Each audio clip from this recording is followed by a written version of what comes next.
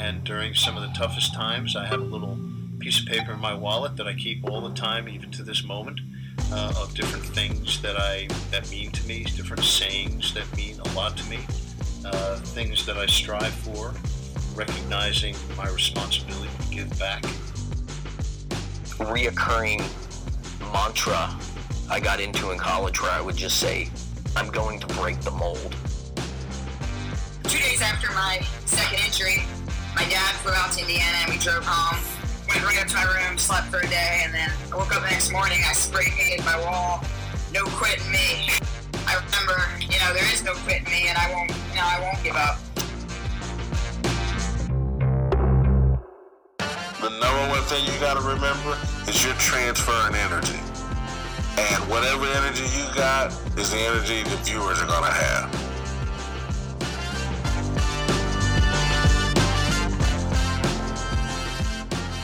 You are listening to Intentional Performers with Brian Levinson, where we talk with experts of craft about their journey and what they have intentionally done to be their best self. As we talk with them, the hope is that we uncover intentional gems that you can use in your life. Now, let's kick it over to Brian to introduce this week's guest. Hello, everyone. Welcome back to the Intentional Performers Podcast. I am Brian Levinson. Excited to have you with us for another great episode today. But before we get to today's guest, I want to let you know how you might be able to help us out here at the podcast. So first of all, thank you for being here. Thanks for listening. Thanks for continuing to share these conversations on social media. If you like today's conversation, go over to iTunes and write us a review. It really helps us as we continue to try to expand our reach and reach new listeners who have not heard of the Intentional Performers Podcast. So thanks to all of you who continue to support this thing and make it go. Now to today's guest. Scott O'Neil is the Chief Executive Officer of Harris Blitzer Sports and Entertainment, an organization with the mission of becoming the most impactful sports and entertainment company in the world through the pursuit of innovation and performance. And you're going to hear about Scott and his involvement with innovation and how much he values high elite performance for himself and also for the teams that he's involved with. Scott is responsible for the organization's leadership, strategic vision, operations, and growth, including the pursuit and acquisition of sports teams and organizations, entertainment, and consumer-facing properties. So Scott wears many hats and is involved with many different organizations, including the Philadelphia 76ers, the New Jersey Devils, the Prudential Center, which is a really busy arena, and it's a top 5 ranked performance venue in the U.S., located in Newark, New Jersey, which is where we recorded this podcast.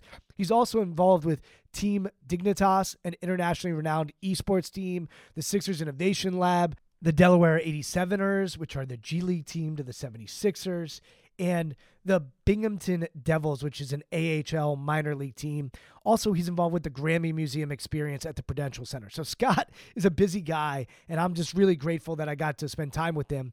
He has over 20 years of experience in the NBA, NHL, and NFL. He's earned a reputation as a leader of leaders, so he really thinks deeply about mission, vision, values, and has earned a reputation as one of the best in the business when it comes to the business of sports. I could go on and on about his resume and what he's done in the past, but I think what's most interesting about Scott is that he really grounds himself in the present and really thinks about the culture and the culture that they're creating within these organizations and how they can continue to build a culture that's bigger than one person. So I know you're going to love this conversation with Scott. So without further ado, I'm so excited to present to you Scott O'Neil. Scott, excited to have you on the podcast.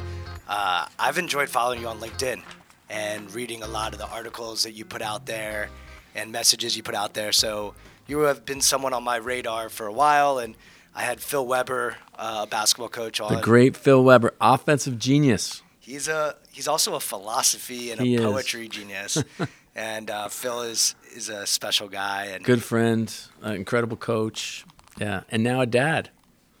I think soon to be, right? Is it soon to be? I think it's soon to be. Oh, good for him. Or maybe he had it. I forget exactly. Maybe by the time someone listens to this, he'll have the baby. Well, we'll check back with Phil, and we'll give an update on that. Well, good luck, Phil. And where I thought I'd start is, as I learned more about your story, I was really amazed about your family and your parents and their background in psychology. And so I'd love to start, just get an idea of what the childhood was like for you, what the house was like with your siblings, and what some of the values that your parents passed down to you and your siblings. Sure. Well, that's a loaded question. There were 5 of us within 7 years of each other. So my brother Sean and I, my older brother, we're Irish twins, which means you're 11 months apart. And my brother Michael is 13 months younger than I am. And then Matthew came 2 years after that, and my sister Shannon came 2 years after that. So we essentially were all the same age growing up. It was quite a bit of chaos in the house. 4 boys, and my sister Shannon, who ended up being an All-American athlete, incredible athlete, was raised in a rough and tumble house. Definitely a house filled with love. 100% a laboratory for my parents. My dad at the time had his PhD and was a counselor and coach, and started doing early on in my childhood some team building and training, and that's became the family business. My mom had her master's in child education and was running a couple of schools, one for children with special needs and the other one just kind of a general population school.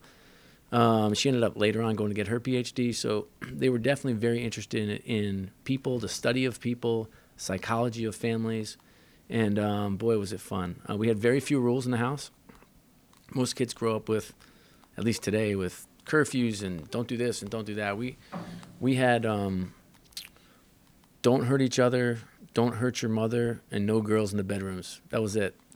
Everything else was fair game. They didn't really, it's different, at least in my house. We're pretty hands-on with my daughters, but they weren't very hands-on. I mean, they were both working at sometimes 2 and 3 jobs.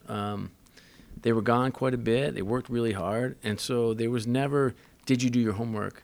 How did you do in that test? I can't remember showing my folks our report cards. It must have happened at least when we were young, but we were very much kind of left to our own will, our own work ethic, our own, way to figure it out. We all worked at really young ages. I was working when I was 14. We didn't grow up with much. So I saw, almost we were hovering around the poverty level for several years and on food stamps. And then my parents kind of hit it big, and we went from that to country club, and then they lost quite a bit. So we were back on the dole, if you will. So it was a kind of a fascinating childhood where I got a whole range of experiences with people and material things, and the love of family, and I don't know. It was as good a childhood as I could possibly imagine. You mentioned the ups and downs from a financial standpoint. Your siblings, it seems like you guys are all in business. Can you just explain that or add some color as to why that might be? Yeah. I mean, 2 things are pretty similar. One is all but one of us has advanced degrees, some multiple. So I've got my older brother has his law degree and his MBA from Duke and a master's from BC in social work. And my brother Michael has a JD MBA from Georgetown. And my sister Shannon has a master's from Penn. So, and I went to HBS for my MBA. So, my brother Matthew, he's the smart one who decided not to go for higher ed and any more learning. But so education was really important to my parents. They never talked about it much, but I think maybe because they were so schooled, maybe that was something we focused on quite a bit. So that I thought that was kind of interesting. In terms of business, I mean, look, we're kids of entrepreneurs, so I think we grew up around the business. If you're in a family business, which we were, or several, we grew up when my parents just started doing team building training and quality circles and all that kind of stuff. And they had big clients, Xerox and ADP and McDonald's and Texaco, and we were collating books. I mean, I remember being 7 years old and being in. You're way too young for this, but the old copiers, they had like a purple ink to them. And I remember having purple ink all over my hands, and we were just collating all these books. And so we were kind of in it and around it. My parents they would bring home people quite a bit from in and around their business. They traveled a lot. I remember being 13 years old, and my mom, I was acting up. I was a bit of a handful as a kid. And my mother had the sense that I didn't really understand what it was like to be her. And so she took me out to Colorado. She was doing a Xerox training with some sales managers. And I'm a 13-year-old kid. And I just remember watching her walk into this room. At that point, it was predominantly men in the room. And she just wowed this room, just backwards and forwards, and made them laugh and made them cry and made them think. And I just remember looking at her with the widest eyes and saying, like, wow, I can't believe that's my mom, and I want to do that someday. And had a really incredible impact on me in terms of just understanding the power of commanding a room. I mean, I remember coming home. The other thing from that same trip, I was coming home on the plane with her, and I remember her like going crazy, flipping through all of the evaluation forms. And she had, there were 80 people in the room. She had 78 fives, which were the highest grade, and 2 4s, and she obsessed over these 4s. And I have some of that in me as well. So so it was, I don't know why or how we all chose business. We have 4 of us running companies now. So and my sister's about to start a company, so it'll be 5 of us running companies. So it's it's quite remarkable. How does it make you feel when you recall that story about seeing your mom do amazing work and make an impact and inspire and connect with people?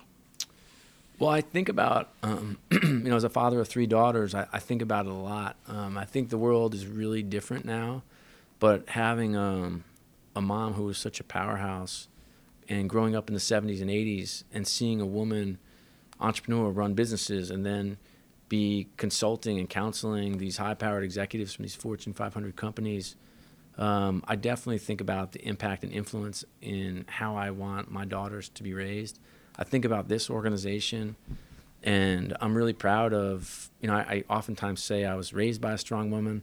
I'm raising 3 strong women. I married a strong woman, and this company is run by strong women. And you could feel it as soon as you walk in the door. Yeah, no, it's pretty amazing. We have, I could go through the laundry list of folks, but the general manager of the Prudential Center, top 10 book building in the world, is Donna Daniels, who I've worked with for several years, and she's a world-class executive. And Jillian Frechette is an incredible chief marketing officer. I mean, I could go down our COO, Laura Price. I could go down the line, but it's amazingly humbling to see such an incredible environment. And this is an environment that's very empowering, and women empower each other, and I think it's awesome. So that whole thing, I think, is somewhat related to both being a dad of daughters and being raised by a really strong woman. Why sports for you? Why not go another path? It sounds like from an early age you acknowledge leadership, you acknowledge the ability to make an impact and inspire people or make an impact on their lives. But what about sports? What was the draw for you? Most of my jobs early on were labor jobs. So I dug pools one summer. I worked in landscaping. I installed vending machines. Essentially, if there were a crappy job to have, I had it. And I loved it. I always enjoyed working. I like getting my hands dirty. I never struggled getting out of bed to go to work. And then in summer of my junior year at Villanova, I had an internship at Advantage International, which is now Octagon. And what struck me more than anything else was how happy everybody was. And they were young, and they were good looking, and they were working hard and playing hard. But I hadn't been in a work environment where Monday wasn't a bad day. And I was struck by the energy and passion. And I thought, as I was leaving at the end of the summer, and I had a lot of fun, it was in Georgetown, and I just thought, man, if I could ever be in a business like this, where you can come in this excited about work, this is what I want to do. What was your vision for your career back then? Do you remember what you were thinking for yourself? Or Yeah, I wasn't thinking about anything other than my next date, I think, unfortunately. I loved learning, for one, so I was a nerd in school. Like, I took 8:30 in the morning classes and never missed a class, and I was taking electives like advanced stats and calculus, and I was not like, I had a lot of fun in school for sure, but I did love to learn. And then it wasn't until like a really failed interview that my mom made me go on that I kind of started to get in gear and get in shape and start to be ready for a career. Do you think that ability to go to class at 8:30 in the morning is nature? Is it nurtured? Do your siblings have that as well? Where do you think that comes from? We're all been pretty early morning people. So I'm not sure if it's nature versus nurture. I think that, I had there's a guy named Marty Ehrlichman. He's Barbara Streisand's longtime manager. And I sat with him at the Beverly Hills Hotel. This is probably 3 years ago. And he asked me if I wanted to know the secret to life. And I was like, yeah, I'm really interested in that. So, and he said it's 2 things. He said, excuse me. He said, one, when you wake up in the morning, you put your feet on the ground, and you're so passionate about your life, your career, your family, anything you want to, you just bounce out of bed and pop to it. And he said, number two is you come home with equal fervor and equal passion. And I think it's a really simple way to think about, or at least how I think about, life, career, and family. What do you do now when you wake up in the morning and you put your feet on the ground? What sort of routines or habits do you do when you wake up? My morning routine is a bit erratic. So I have a daughter who goes to Bible study at 6 in the morning. So every other week I'm up in the morning driving her there, and then I sit there and I work while she's in there, and then take her back. And and while that might be troubling to some people to wake up that early, anybody who has teenagers, in particular teenage daughters, if you can get 40 minutes a day one-on-one with your daughter and have the chance to talk about life and friends and dating and sports and science and social studies and anything, and I get that chance every day, every other week, it's a pretty special time. So that's how I start my day. Then I usually do a quick little workout if I don't have a later workout that day, and then hop in the car, and my day starts. I'm either in Camden or Newark or New York, typically. And you just referenced the sort of global nature, not necessarily global, but you guys are in a lot of different spots. And one of the things I was really curious about is how do you manage in all of these different spaces and places, even overseas, and how do you manage all that, and how do you build a culture across the board, or how do you think about culture as it relates to all the different functions that you have? Yeah, so the management part is relatively simple. I don't know if it's easy, but it's definitely simple. It's I've had a pretty consistent track record of being able to spend my life and time and career around magnificent talent. So Hugh Weber and Jake Reynolds and Chris Heck are the three presidents. And they quite frankly, they run this business. I'm here to lead and guide, and I talk strategy and financing and work on growth. But man, when you have talent like that, the best thing I can do is block and tackle so that they can lead and manage at a really world-class level.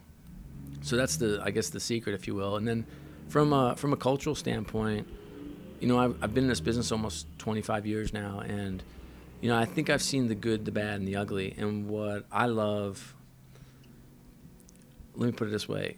There were times in my career where I couldn't believe the work environment I was in. And I mean that on not a very positive note. And I remember saying or thinking to myself, if I'm ever in charge, if I ever have this opportunity, I'm going to make wherever I work the greatest place in the world to work. And I don't know if this is the greatest place in the world to work. It's the greatest place in the world I've ever worked. Why? I'm happy when I walk in. I think that we have an incredible understanding of our mission, our values that we live out loud. I work with people I love, like, and respect. It's a debate culture. We're never satisfied. We fight tooth and nail for everything. Nothing's ever given to us. We've earned it. We have a really long-term approach, which I love.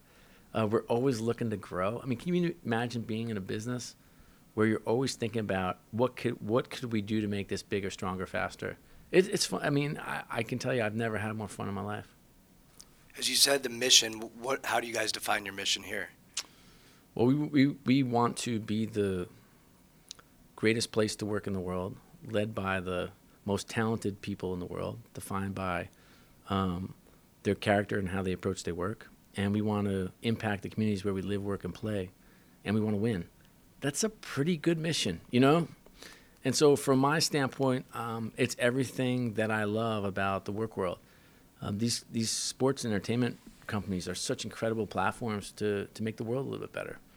And here, at HBSC, we actually commit 76 hours of service to the community. And I actually, I coach girls basketball. I do quite a few things with my church. And that's the way I serve. And I serve in and around our what we do here. But we'll shut down the office once a month.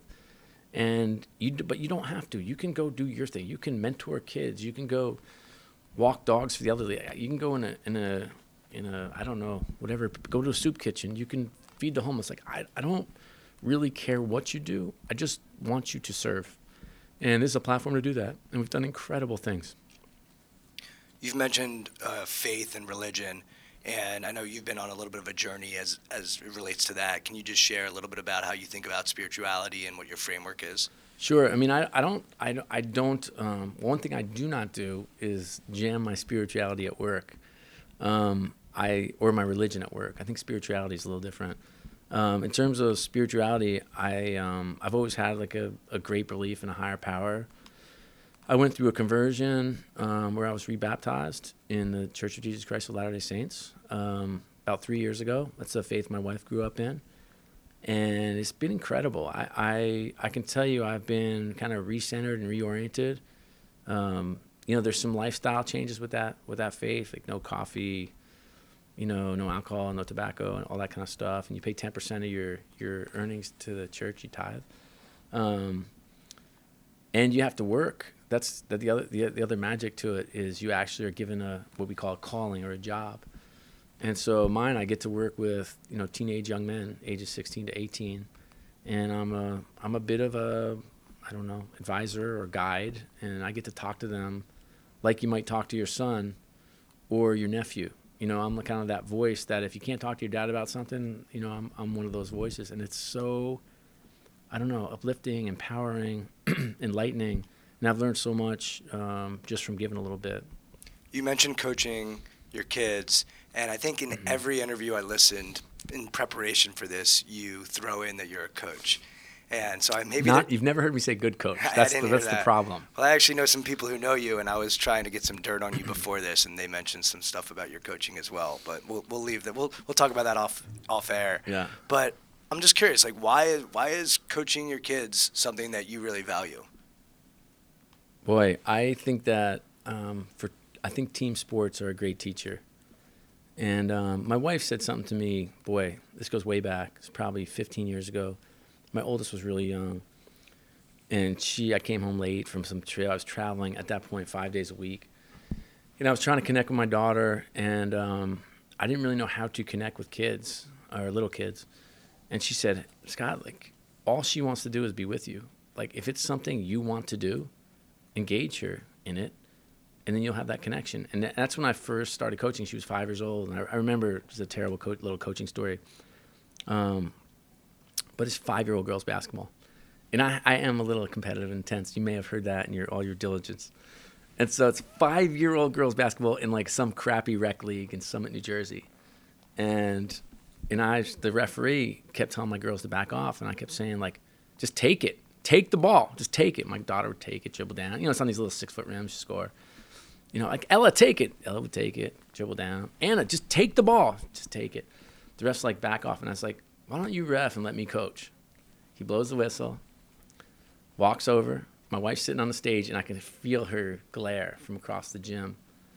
And the guy says loud enough so everybody in the gym can hear it, if I hear one more word out of you, I will personally escort you out of this gym.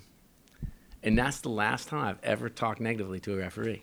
Why? What'd you learn from that experience? I learned that it's just, here's what I think you learn from basketball. I think you learn how to win and how to lose. I think you learn how to lead and how to follow. I think you learn about sacrifice and sweat. I think you learn about how to get knocked on your butt and get back up, how to fight through some pain, a will to compete. And I think boys have had this advantage for years, and now with the participation numbers of girls rising so quickly, I think the young women are catching up. But I think for young women, I can't imagine a better teacher than basketball or another team sport. And so for me, like, I don't want to get in the way of that. I want to foster it. And so I think sometimes, and unfortunately, I learned a lesson really early on in my tenure as a coach, and I was making it about me. That's the lesson I got. When actually, like, the way I measure success is not wins and losses, ironically enough, given my day job. I measure successes by how many girls come back and play the next year. So I want to make it fun. I want to teach them how to compete, and I want them to fall in love with the game. And if I do that, it's a huge successful season. And my daughters are okay. They're not great players. My older one played in high school for 3 years, played varsity for 3 years, awesome. My sophomore in high school just made the varsity team, which is great. It's a very good program. She'll be fine. And my little one, we'll see. She's only 13. But I like them to play a team sport, and they kind of know the drill. It's interesting because my work is coaching, and it's different than being on the sideline, but my job is to help people get from where they are to where they want to go. And especially when I started out doing the sports psychology part of my coaching, it was really hard to not be attached to the wins and losses. And like I worked with a lot of golfers, and I remember looking and seeing how they're doing. And in golf, only one guy wins, and the rest of the field is a loser. And I think for me, separating from the wins and losses and realizing that if you're coaching someone, their success is their success, and their lack of success, I'm not even going to call it failure, but lack of success is their lack of success. And I was just talking to someone about this recently. Like, I have gotten much better at compartmentalizing that piece and knowing that, hey, I do a good job. How do I know I do a good job? If they keep coming back, kind of like you said, and they keep wanting to learn and grow and develop themselves as people and professionally as well. I'm curious for you because I've been also behind the scenes in a sports organization and seen a basketball and a hockey team, and it's a lot of sports. And how do you emotionally stay level over the course of seasons when there's a lot of competition that you're watching and that you have a rooting interest for? Yeah, I don't do a great job of that. Like when I walk into an arena, look, this is our business place for one. So this is where we do business. We invite guests to do more business here. But when I go and watch the game, I'm always in the stands, and I'm very active in the game, and I ride the highs and lows. Like, I get on the roller coaster and ride it, and I love it. And I do the best I can after the game, to wind down by the time I get home. I learned that lesson early on, too. I had a really hard time early on shutting down losses. The wins don't stay with you. The losses stay with you. The heartbreaking losses crush you.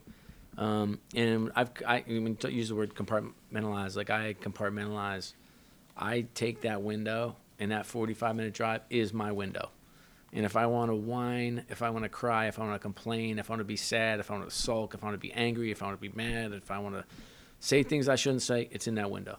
When I get home, it's off me. I'm back. And that I think that has prolonged my career for sure. It sounds like that's something you made an intentional shift to compartmentalize that and have some boundaries as far as what you bring into the house and what you don't. I'm curious, as you sit here right now, what are you working on yourself? Like, what part of you do you feel like you still need to get better at and are focused on and are working on? That's a loaded question as well. I think that I think about life as that whole journey. So, I think about life spiritually and how I can grow spiritually. I think about myself as a leader in this business. I just had a great conversation with an incredible executive here, Brad Schron, who's our general counsel, just about his growth and development. It's very everybody has something that gets them out of bed in the morning. Mine is developing the next great leaders in this business. And so that how can I be a better leader? How can I express gratitude better? How can I be more approachable? How can I engage in the lives, kind of 360 view of others? And then there's my mental, spiritual, physical health. So I'm always working to try to keep my body healthy, what goes in, and through exercise. And so I'm kind of full circle. I always want to be reading and learning. So that's I don't think there's ever a finished product. I think that's the fun of life. Yeah, you mentioned before we started recording executive coaching as a resource that you've leveraged in the past. Can you just add some information as far as what's been useful or what's not been useful there? Yes. My folks were coaches as well, and my older brother went through a long period of time. He's running a company now, but before that, he was an executive coach, and I very much think of it like therapy, if you will. People don't want to call it that or be that, but you get to a point in your career and there's nobody to really talk to. I joined this group called YPO about 15 years ago, Young Presidents Organization, and that was like therapy for me. Like, I actually got in a room with 8 guys once a month for 4 hours, and we talked about life, love, the pursuit of happiness, business, families, kids, spiritual well-being, all that kind of stuff. And I think that's what a coach provides. I had a great coach, Trisha Nadoff, when I was at Madison Square Garden. I was going through a particularly hard transition when I got in there. And she definitely helped me see the world really differently. And she had a lot of funny anecdotes. And she said a lot of things that I didn't really embrace or get until years later. Because I'm not sure. I'm sure you see this. I'd be interested to know if you see it. But sometimes you're not ready to hear it. I was listening. She talked about meditation a lot. And at that time in my life, there is no chance I could sit still and meditate. No, I mean, there's zero chance. And, she talked about being in this warrior phase and how I had to emerge from the warrior phase. And I kept saying, but I want to be a warrior. She's like, no. You need to be a sage. You know a lot. Like, you can help people. You can do that. I said, no. I like fighting. Like, I love. It was like that movie 300 when they line up all those bodies. That's what I like to do, And, but I just wasn't ready. And then I matured. I got older. Life happened. And I started to see the world. And every time something would happen, I would send her a text or an email and be like, hey, just want to let you know I was meditating again today and stuff like that, which she got a kick out of. But I think it was a transformative part of my career and my life. And I think she helped me even articulate things that I was thinking and feeling, but never had an outlet. I never felt comfortable enough for an outlet to actually express them. It resonates so much with me. You've got a couple years on me, so I'm still going through Maybe 30, yeah. Not quite. And I went through a program at Georgetown University, and it was the Institute for Transformational Leadership for Executive Coaching. And we talked about transforming over and over and over again. And I kept saying, like, well, what if I don't want to transform? Like, I like me. I got this. I outkick my coverage on my wife. I've got these 2 beautiful kids. I love what I do for a living. Like, things are pretty good. And I, kept fighting it until at the end it was kind of like, oh, transformation can be very subtle and very small and very minute. And so that was big for me. And then the fighter part that you're talking about, man, I was always small when I was a kid and undersized, and I chose basketball as a sport because I was a stubborn little shit of a kid. Should have played with us this morning. Yeah, well, I'm playing tomorrow, and maybe you'll come play with us tomorrow. But I've always been a fighter, and I think that's part of my secret sauce. That's part of what makes me unique and special and different. And I just did an offsite retreat for a nonprofit, and the CEO was telling a story, and he was literally like a fighter growing up, would get into scraps and got his head on straight and had some stuff happen and shifted. And he was like, I used to be a fighter. And I looked at him, I was like, nah, you're still a fighter. You're trying to save the world, and you're fighting that fight. It's just you're not using your fists anymore. So I think you still probably have that dog in you, that fight in you. But you mentioned meditation and mindfulness as well. So I'm curious, how do you leverage that? How do you think about it? What do you think about that? Well, I mean, we've done quite a bit here at work. We have our chief marketing officer here actually teaches yoga as well. So we make that available to the staff here. We've, on our Go Forward, we have an annual offsite called the Go Forward. We've brought in mindfulness and meditation teachers to help learn the actual art of meditation.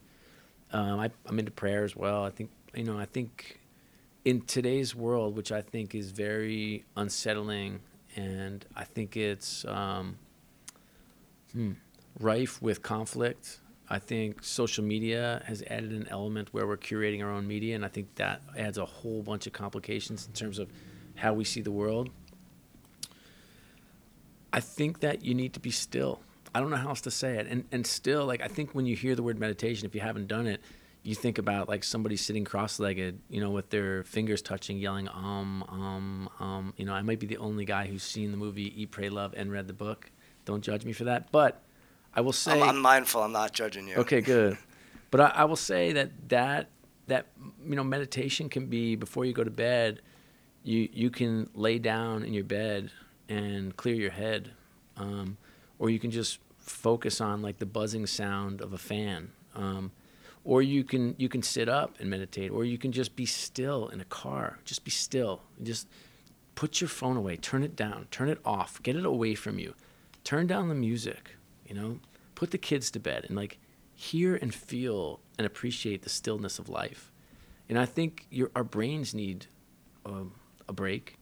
our minds need a break. And I think it's like food for the soul. And so to the extent you can do it, and it's not like a 40-minute commitment like a workout, it's 3 minutes a day, So I'd recommend, if you haven't done it, to just download an app. There are plenty of apps out there. Calm's a great one that you can do and just find peace. I love that. Going back to the culture and what you're trying to create here, you said we've got really talented people, and then my job is to sort of get out of the way almost. What do you look for when you're looking for talent? What are the things that you think make someone a good fit at this organization? Fit's a fascinating word because we challenge the word fit here I don't mean to jump on it, but we talk about the power of diversity. And so fit is something that you have to challenge every day, or everybody will look the same and everybody will talk the same and everybody will think the same. So what we think about when we're talking about hiring is we definitely, to be effective and successful here in this organization, you need to be able to roll up your sleeves and be a little scrappy. You need to be a hard worker. You need to be intellectually curious. You need to be able to laugh at yourself. You need to be tough enough to have a strong command of what you're thinking and be able to express it. And you need to have high character and have high integrity. And I think those are just some characteristics and values we look for. But hopefully those values and characteristics come in all shapes and sizes. And I think the biggest mistake some executives make, or some friends of mine make that are running companies, is that they think they're in charge of the culture.